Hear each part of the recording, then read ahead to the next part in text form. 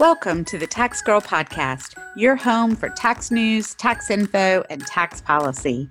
In each episode, I'll share conversations about taxes, money, and the choices that we make. I'm your host, Kelly Phillips Erb, or Tax Girl. I'm a practicing tax attorney, and I work with taxpayers like you every day.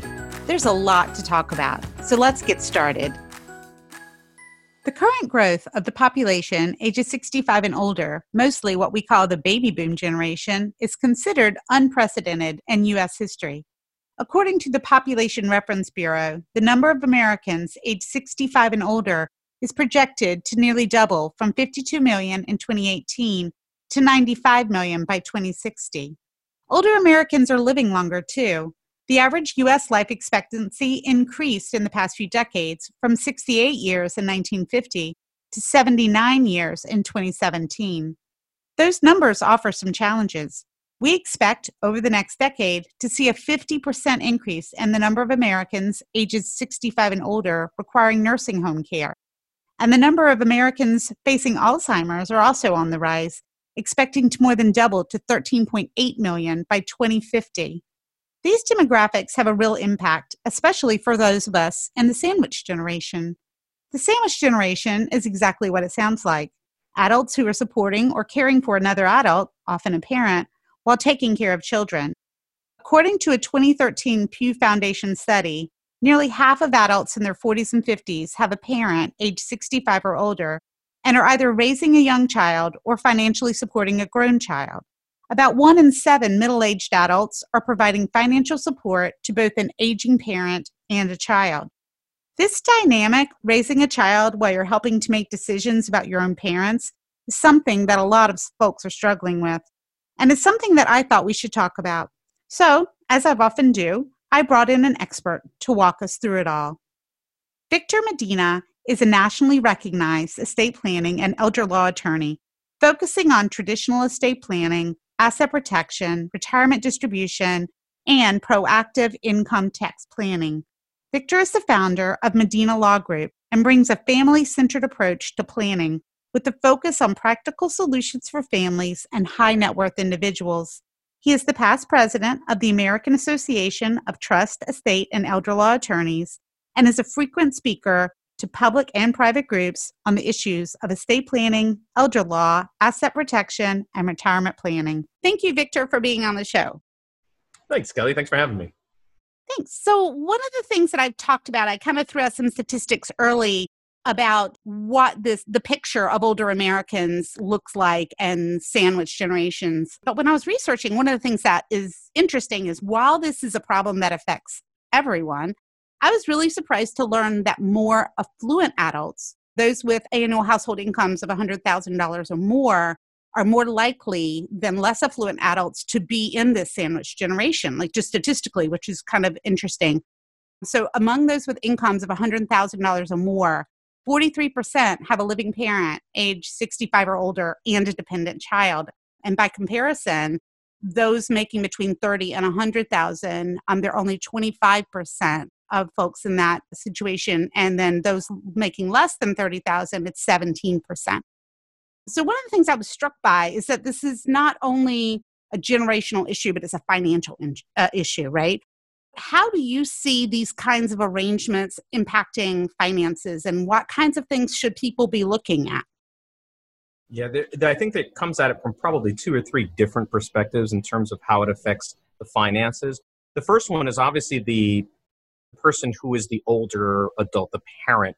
Their finances get called into question because their entire structure of the way they've been living is all upside down. They could have been independent at one point in time, and now they are codependent in some fashion. And so their finances are starting to get commingled with their kids' finances about even if they still have capacity, are they contributing to the utilities, or how are they earning their keep, or something along those lines. But when we look at the sandwich generation themselves, there is a trajectory that is so almost romantic in its setup, which is that you are raised by your parent, you become a parent yourself, you raise your children, and then there's this period of almost independence and freedom once you've launched them. And the sandwich generation, by definition, doesn't have that. They are now having to continue to support what is their obligation as a parent to their kids, But now impute onto some of that caring for their parent as well and the financial impact that brings with it. And then you start to kind of wrap that up with the emotional component of not wanting to pay for additional care. In other words, they feel an emotional commitment to be the primary caregiver if they have gone ahead and taken on that responsibility, and paying for some help is almost failure. And so if we set aside the emotional calculation of whether or not you should be doing that, the financial calculation is, of course, that the resources and the way they're being allocated is, rather than using some of the parents' money or having a smooth trajectory in terms of care that they're receiving, what they're getting is paying nothing for a very long time until some point in time something catastrophic happens, and now they have to kind of figure out their parents' finances and getting, what are nursing level care that at least in the Northeast are between $10,000 and $12,000 a month. Right. That's actually is one of the things I find most interesting is, I do similar lines of work, is that I think that we all know academically that there are going to be costs associated with getting older. I think you don't realize how much it's going to be until you're there. So I often have, people talk a lot about, whether it's Medicaid planning or Medicare planning or estate planning or whatever. And you feel like if you have a healthy nest egg, so let's say, I'm just going to throw out some numbers. Let's say you have, as an older adult, you have $250,000 in savings and you're drawing a pension and whatever. You feel like $250,000 should be something that you could live off comfortably if your house is paid off and you're still getting a pension. And until you hear those numbers, like you mentioned, because 10 to 12,000 a month, that drains that 250 in 2 years. And oftentimes, especially folks who are particularly have challenges like dementia or Alzheimer's, it's going to be more than those numbers, because if you can find a facility that will accept someone who has those challenges, they tend to require more dedicated care and the numbers go up.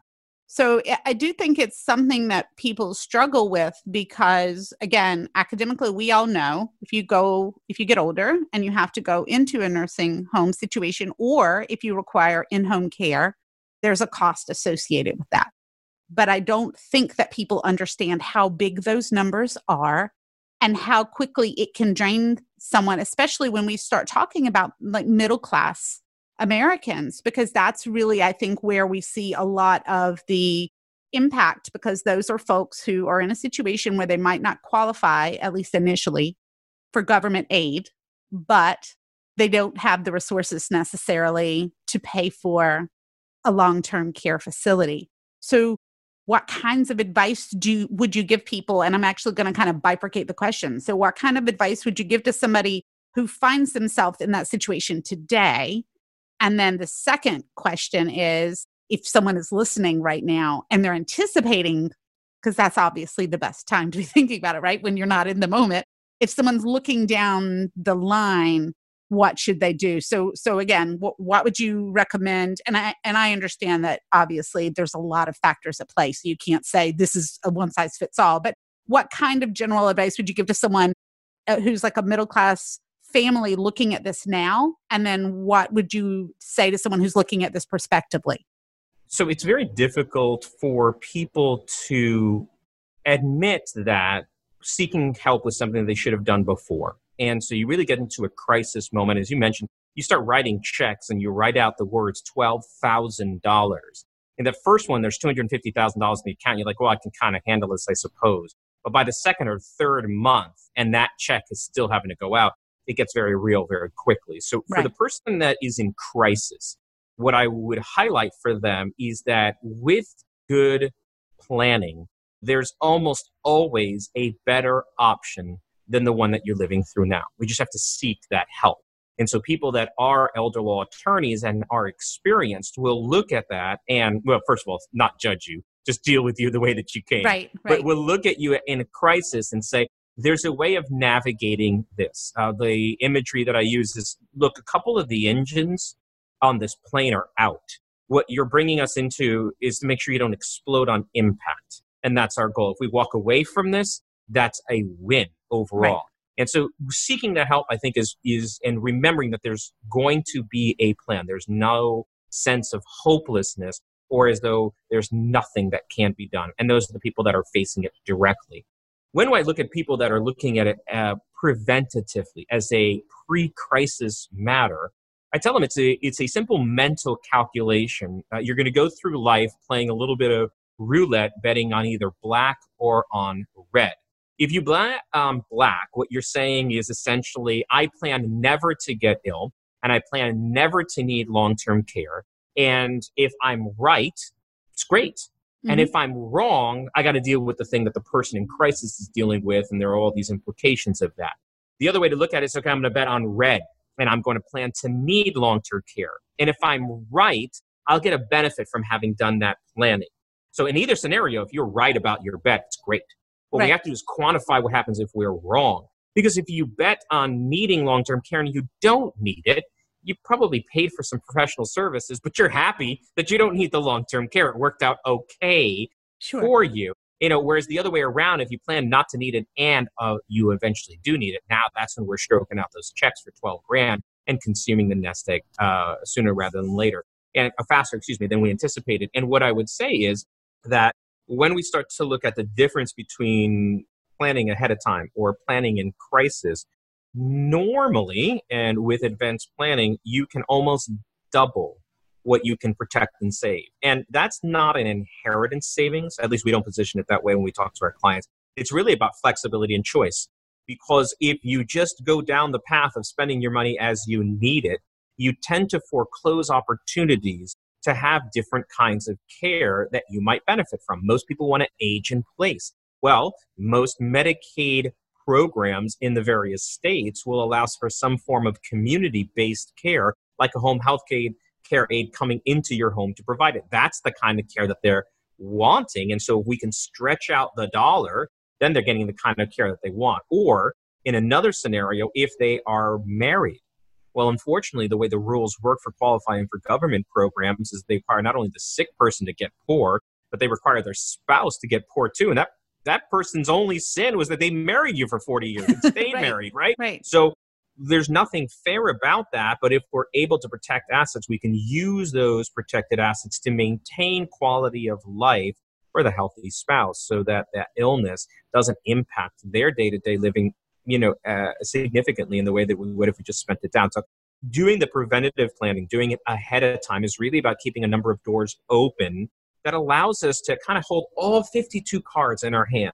and play them down as we choose rather than having them forced to be played by someone else.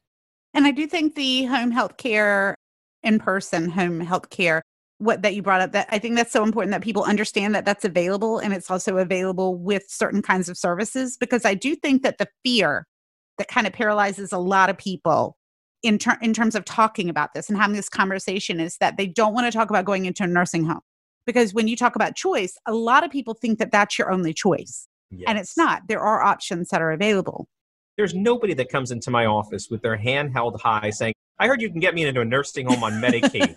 Right. I'd like to do that as fast as possible. Right. And so you're right that there's a sort of a stigma associated with A, qualifying for Medicaid, and B, that those services are available in what they used to call the old folks' home, because that, in fact, was, the place that you were put to pasture right before you died. Mm-hmm. And because the programs are more expansive than that they cover home health care services, that they cover services in an assisted living facility, for those veterans that would otherwise qualify for aid and attendance, which is a similar program, we both know this, but for anybody else that's listening, that there's an additional program. Well, those monies can be spent essentially anywhere around long-term care. So planning to navigate eligibility for those and being able to mix and match is really about getting the kind of care that you want, where you want it, rather than having to kind of go with the least desirable solution because you just kind of went with the default all the way, and then you're stuck, and this is the only thing that you've got left, which is what they're trying to avoid. So the preventative planning actually allows us to take advantage of the kinds of things that people want rather than being only left with the things that they don't.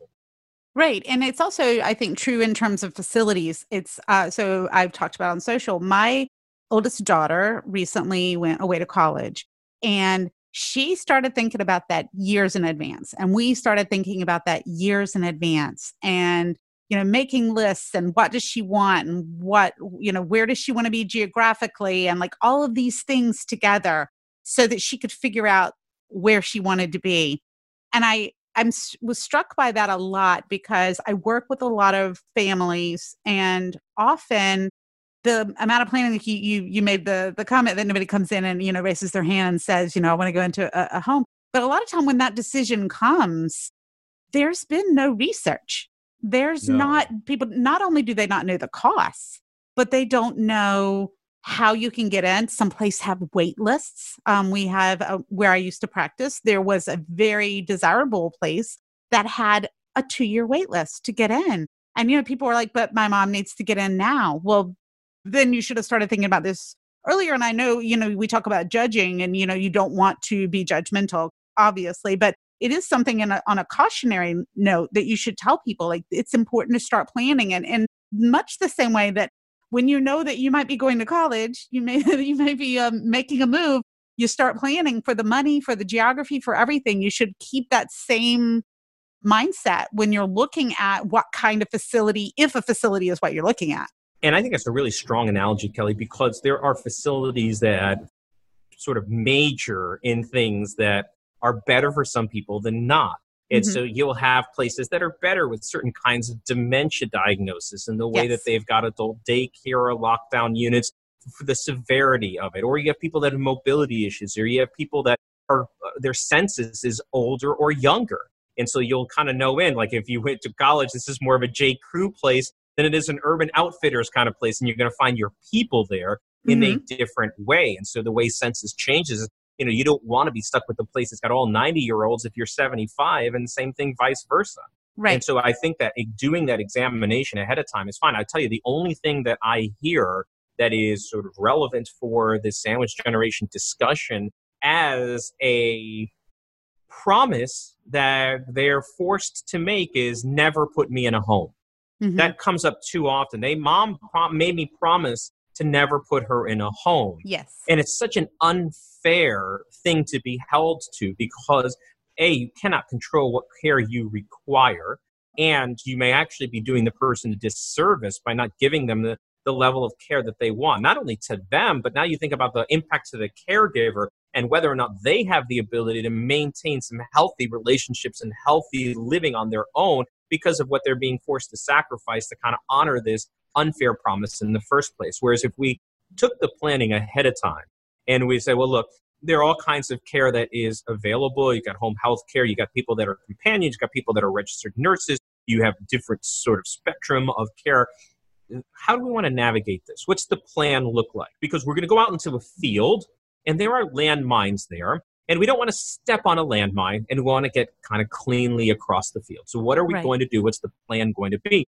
And the further that you can think ahead about that, and then with more detail and with more planning around, well, hypothetical, if this was supposed to happen, what would you do? Would you go left? Did you go right here? Okay, good. All right. Does our plan allow for that? Do we have that kind of flexibility? Do we have that time, or we have that kind of care condition, or we're in that neighborhood, or do we have the ability to make a plan that is portable? Right now you're with child A, but if these things happen, you might want to relocate near child B. And how do we do that? So the more forethought that we can put into the plan, more detailed, the more expansive that we can make it, the better your options are going to be. And that's the whole purpose of doing the planning, is to have, there's that old phrase that, planning is essential, but all plans are useless, because we will need some dynamic responses to what's going on. But you have to go through the planning process to understand, I have a response for this rather than I have no response for this.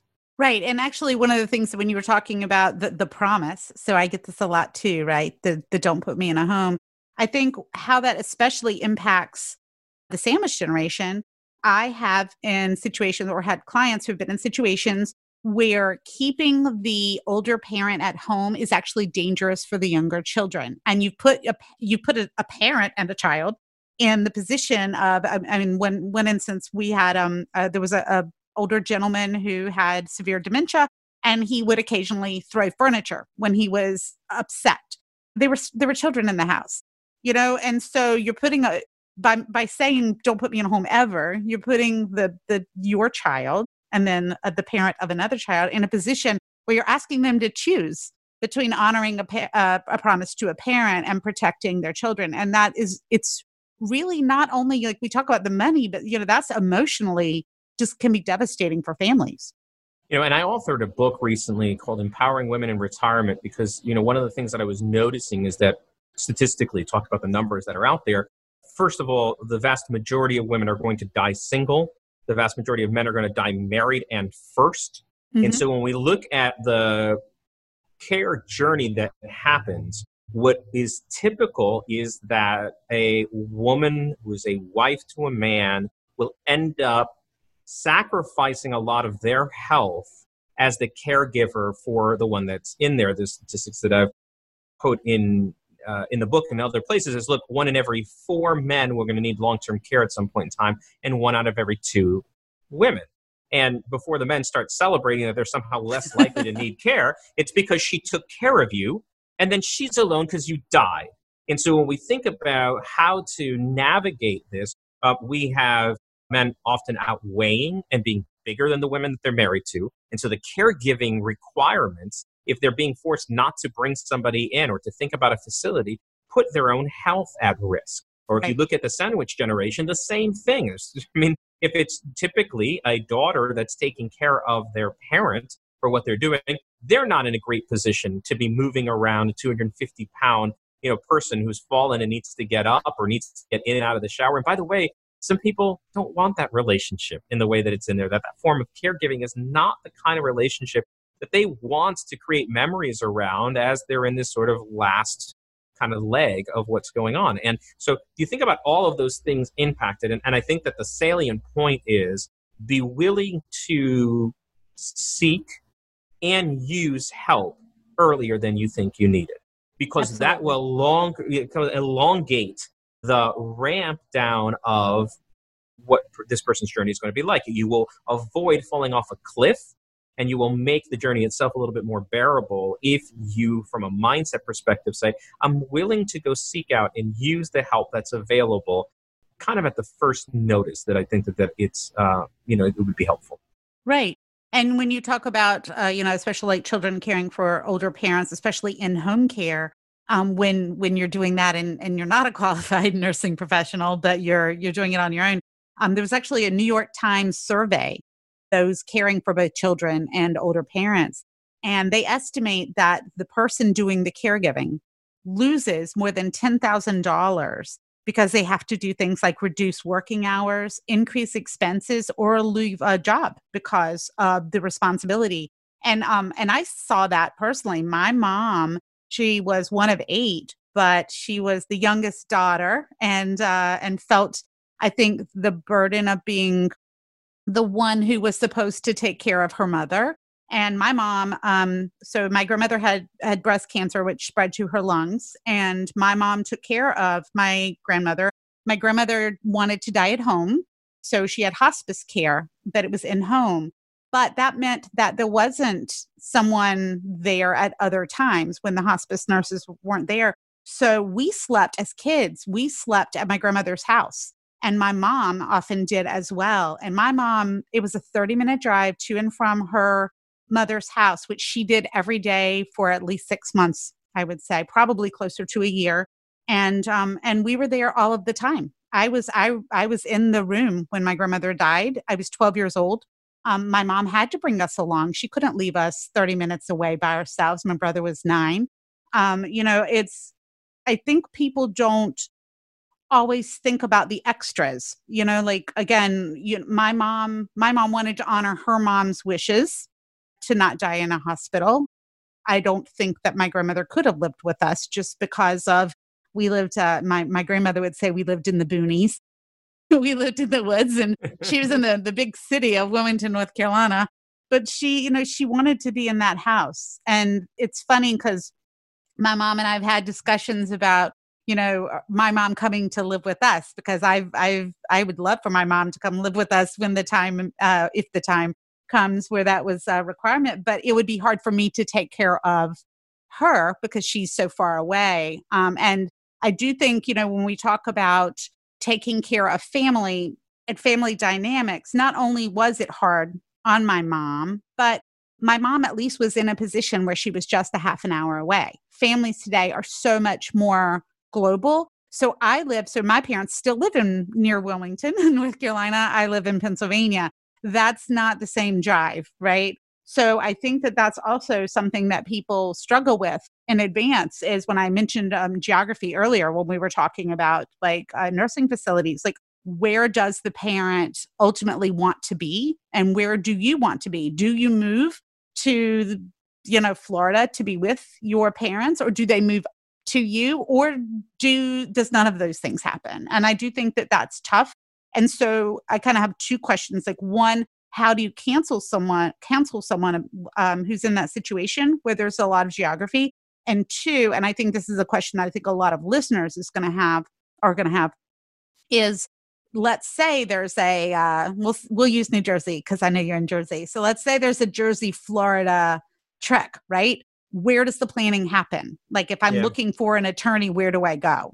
Yeah, I like that question, or those two questions. I think the answer is very similar in terms of the counseling, which is to think a little bit broader than what your initial plan is. It's the same kind of counseling that I give people that are looking at continuing care retirement communities, which tend to be these facilities where you can do the entire journey of long-term care at one stay for a certain kind of price. And I say, well, that's okay that that's your plan for right now, but think a little broader than that because you may have a care issue that goes beyond what they can provide. And so similarly, people that are retired in Florida and doing planning there need to consider where their kids live as part of the planning consideration, because there are a lot of plans that I review that were drafted in Florida and are perfect for Florida plans, but fail for New Jersey. And people need to understand that this planning is state specific. So because most of the programs that people plan for are around Medicaid, and because Medicaid is a joint federal and state program, because they both contribute money, the states get to write the rules a little bit, and they are different from state to state. And so what we do in New Jersey, and it just happens to be a lucky coincidence, is that because New Jersey, and to a certain extent Pennsylvania, are two of the harder states that you can do planning in. In other words, they are more restrictive in the options that you can use as part of your strategies. It means that they're a little bit more transferable. They are sort of I'm going to misquote it, but it's the O positive, O negative of planning. They are ones that you can take other places. Or places that might have a little bit more aggressive strategies available tend not to work here. And what we've seen, I suppose more often than the other way around, is that people go from the Northeast to a retirement zone for retirement and then back for their long-term care needs. Well, those retirement zones have strong lobbies for an older population.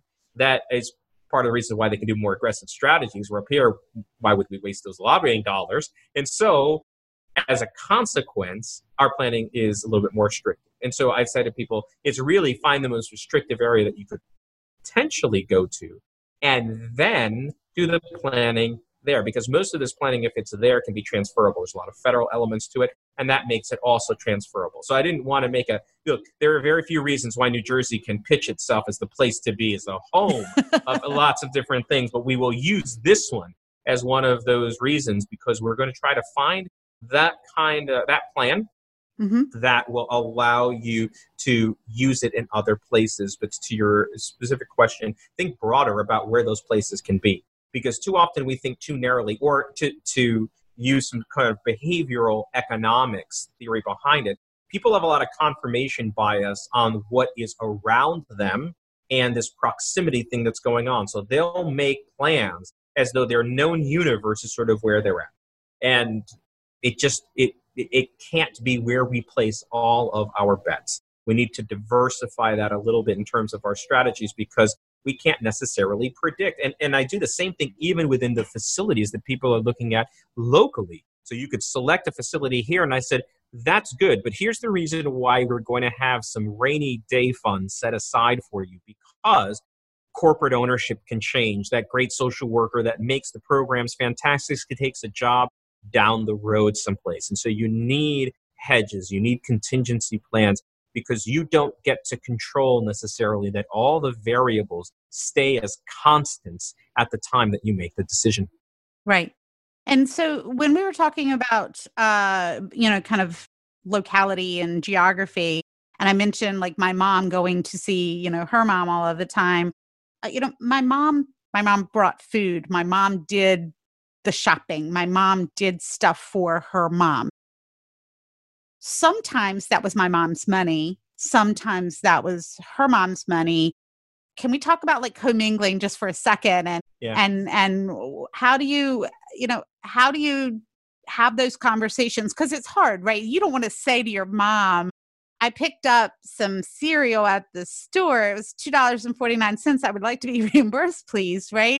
So it gets hard. So how do you talk about commingling with the parent? Yeah, it is one, and we're going to try not to get lost in the weeds, so the listenership don't check out off of this. But Sure. what we normally say is, it is first of all important to keep things separate. And if you have a hard time engaging in that discussion, one of the things that we provide as cover for you having that discussion is, you'll make my job a lot harder in the future if we don't keep things square now. Because the only time that we figure out whether or not we screwed up our record keeping is within a 5-year span of paperwork from the time that you need to apply for benefits. And since we can't predict when that's going to be, why don't we just keep things kind of clear right now? And so keeping those things separate is really important. And I think that one of the best mechanisms that we have these days is the credit card for that. It's fantastic. We just use the card and it lines up all of what these expenses are. And at the end of the day, you can just pay off what that credit card is. You just use that card for the things that are specific. You can go to the checkout counter and say, okay, this is mom stuff. Use this card. Okay, now ring me out on these. And this is the other card. And so you can keep those pretty there. So you're not kind of using cash around that. And you don't have to keep a spreadsheet around it. The record is the record, and that makes it easier. When we look at the actual sort of fairness of that, obviously, it's dependent on the economic positions of both of those people. I have clients who their parents are far more well off than the kids. And even though they're imposing by living with them, they understand that they've got to carry some of that financial load. We have to kind of navigate how are they going to do that and keep their noses clean for potentially applying for benefits later. And sometimes it's the other way around. There's some level of materiality in terms of like the dollar amount where this stuff doesn't matter.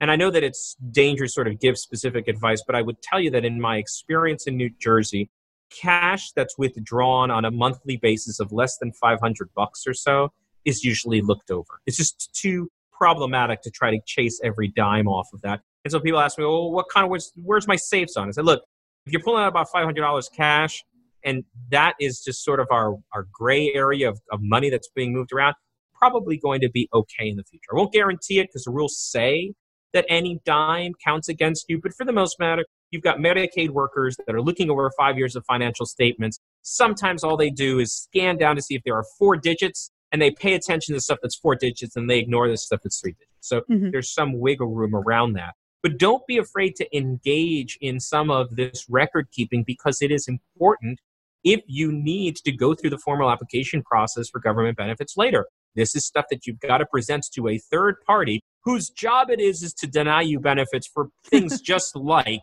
not having good records. So it's a lot easier to do it right from the beginning, get into a good habit around that, even though it feels strange and weird. Wait, are we budgeting because you're my parent and I'm your child and it's the other way? Or wait, that's not right. It can be awkward. But the sooner you get over the awkwardness, the better you're going to be in the future. What about powers of attorney? I know those can be obviously really helpful, but they can also be problematic. So what would you say in terms of like when we talk about record keeping and finances? Like, do you have any words of advice as to should a child be the power of attorney? Like, what kind of record should they keep? Well, I look over my list of webinars that I've done, and apparently I have a 60-minute worth of an answer of powers of attorney, but we'll keep it a little shorter for here. And I would say it breaks down into 2 different areas of analysis for it. Let's take a look first at the substantive document itself. What is the power of attorney? I usually caution people that this is not a ubiquitous or sort of interchangeable document, that there is some art that goes behind that. first thing you can do is just look at its length. If you have a 3 or 5 page version of that, you probably don't have one that's powerful enough for what you need in the future. So we want to look at the breadth of that, because there are other things that inform on whether or not this is a good power of attorney. How recently was it signed? Those types of things. And that's just about the 4 corners of the document and how many pages it is and what's inside of it. Right. When we get to the practical of the counseling around that, what I say to my parents who come and see me, who want to name their child, so the parents are okay, I say, look, here's the thing. Your kids look like they're getting along right now because you're alive and well, right. and you are a brake on them acting dumb. But when something happens to you, all of the pent-up frustration that you don't see is going to come out. And so what you want to do is not place the person that you're asking to help you in a position that makes it difficult for them to defend what they're doing. Now, we'll certainly guide them to make sure that they're in a defensible position, but we don't want to set them up for failure. So we start to think about the way that we're going to structure this. Maybe you name 2 people, maybe you name 2 people and they have independent authority to act. So either of them can take the lead at a particular time.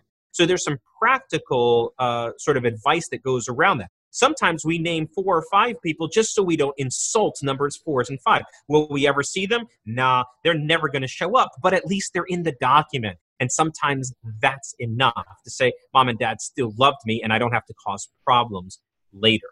When we talk to the kids about using these documents, we echo sort of a similar sentiment to say, our job here is to make sure that if somebody gets a little itchy about what you're doing, you have a good defense to what you have been doing. We'll go back to the record keeping. We go back to the decisions about people's best interests. But we also look at the document itself that gives the person the latitude to be doing things that are important. And we kind of document why that's the case and what we're doing that looks like it's in conformity or is in conformity of what is in the client's best interest. So there's all of these things that you can do ahead of time, because the worst position to be in is either to have no documentation or to have weak documentation with no communication amongst the family about what's going on. And those are what we, I think the technical term is messy cases. We don't like messy cases in our office, so we don't see a ton of those. But we try to counsel ahead of time when we can by saying, kind of think this stuff through. How many layers deep? What kind of breadth of provisions do we want in there? What kind of powers do we want in it? And at the end of the day, what are your desires? Because my experience, Kelly, is that people tend to conform their behavior to expectations. Mm-hmm. The failure is that we don't communicate the expectations. Maybe it's weird to talk about being dead or disabled or talk about what happens going on with our money. We're not really comfortable talking about how much we have or where it is. And I said, well, you can do that. And I suppose you can serve that particular, you can serve that particular needs to not have that stuff be disclosed. Just be aware that you're feeding a monster sometime in the future. Yes. I guess the best part is that you're going to be dead or incapacitated, so you may never see that monster rear its ugly head. But if you'd like to avoid the monster, if the purpose of this planning is to make life easier for the people that you leave behind, then one of the things you have to consider is how you do some work that is outside of the paper that's being produced to make their job easier, and listen to some of the counsel that we'll be giving you on how to do that. Right. And that's great advice. So I have sort of the flip side of that then. So we've spent, 40 minutes or so talking about the importance of planning and what can happen if you don't plan. And you've just spoken to, how to tell the client that you need to plan. But what if you're the adult child? So, and I've had this conversation with my own parents. It's so hard. I talk to my dad and I find myself saying over and over, like, Dad, I do this for a living. Like you can talk to me about this, I promise. Right. And it's still hard, right? Because parents don't like to give up control. They don't want to talk about the future sometimes. So you've just said to the client, this is what you should do. What if you're talking to the adult child who needs to convince, and if you could see me, I have air quotes, convince their parent that now is the time? Like, what is kind of like for our listeners, like sort of as a good wrap up, like how do you convince your parent that this is important and it's timely? Especially if the parent is still healthy, right? I was going to say, and it is the $100,000 question, because I wish there was some form of a magic sort of Trump Uno card that we could throw down and be like, all right, this is draw 4, and I get to pick the color going forward. but it doesn't work that way. And I will tell you that in my experience along the spectrum of people where it's successful, when it's successful, it's because we call on the other-centered nature of the parent that was dormant or unsaid. And so the more we frame it as a thing that they are doing as a selfish matter, look, you really ought to do this for yourself, Dad, because don't you understand this could be going on and these are the things on there. They'll kind of get, there's some ego, there is some bravado, there is some unwillingness to face it, there's some, this is my problem to handle, not yours. And so the more that we implore the selfish component of it, something they ought to be doing themselves, the more resistance I've encountered. Sure. And this is just experiential. So what I would say is that the more that we have called on their selfless nature, and sometimes it's not to the person that's making the ask, because that's not the dynamic. So it's not to the person that is going to get the power of attorney, because don't you understand that this is going to help me? Sometimes that's not the play. No, Dad, you don't understand. This helps Mom off of it, right? Oh, it helps Mom. Oh, well, I can put my ego aside because you know what? I probably haven't served Mom all that well in all these years. I mean, at least make this the last best effort that I've had. And then the same thing being with other siblings. Yeah, this is something that's going to help us all, and kind of deflecting across yourself, because I think the more you make it positional, it's going to help you or it's going to help me. And I have to make a decision whether you or me is the right person to help. And we have a villain that's on the outside, or somebody that is a damsel that's worth rescuing over on the outside of that, the better play it's had. And it won't work in all cases, because guess what? There's just some people that are so hard-headed and so selfish, it doesn't matter what you're going to ask of them, they ain't going to do it. Right. Got it. But if you're going to find some success in some times where you don't normally find them, then I would say that imploring sort of the selfless nature, the other-centered nature, and finding the right foil for the discussion is one of the ways that you can get some traction. Well, this has been wonderful. Thank you. I may have to have you back, because I think this is definitely more than a one-time conversation. I think a lot of people still, they're going to hear it. They're going to think I need to do it. So maybe we can talk next steps some point. But if they have questions after this now and they want to find you, maybe hire you, how do they find you on the web?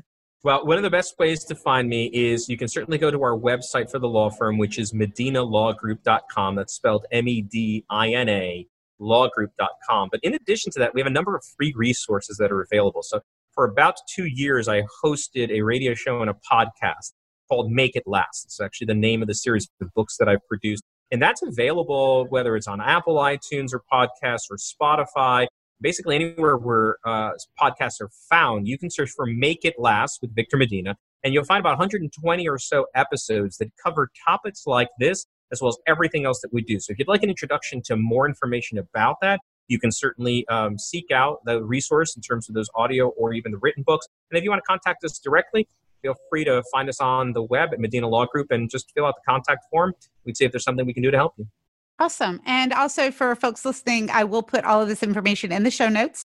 So if you are on Apple or Google or Spotify or wherever you're watching or listening, you can just go to the show notes and I'll have those links for you. Thanks again, Victor. This is really helpful. I think a lot of people will at least know what the steps they need to take are, and hopefully we can help some families out of some tough jams. It's great being on, and thanks so much for having me. Thanks. And that will do it for this episode. You can find me on Twitter and Facebook at TaxGirl, and you can sign up for my free newsletter at taxgirl.com. Thanks for listening, because paying taxes is painful, but hearing about them doesn't have to be.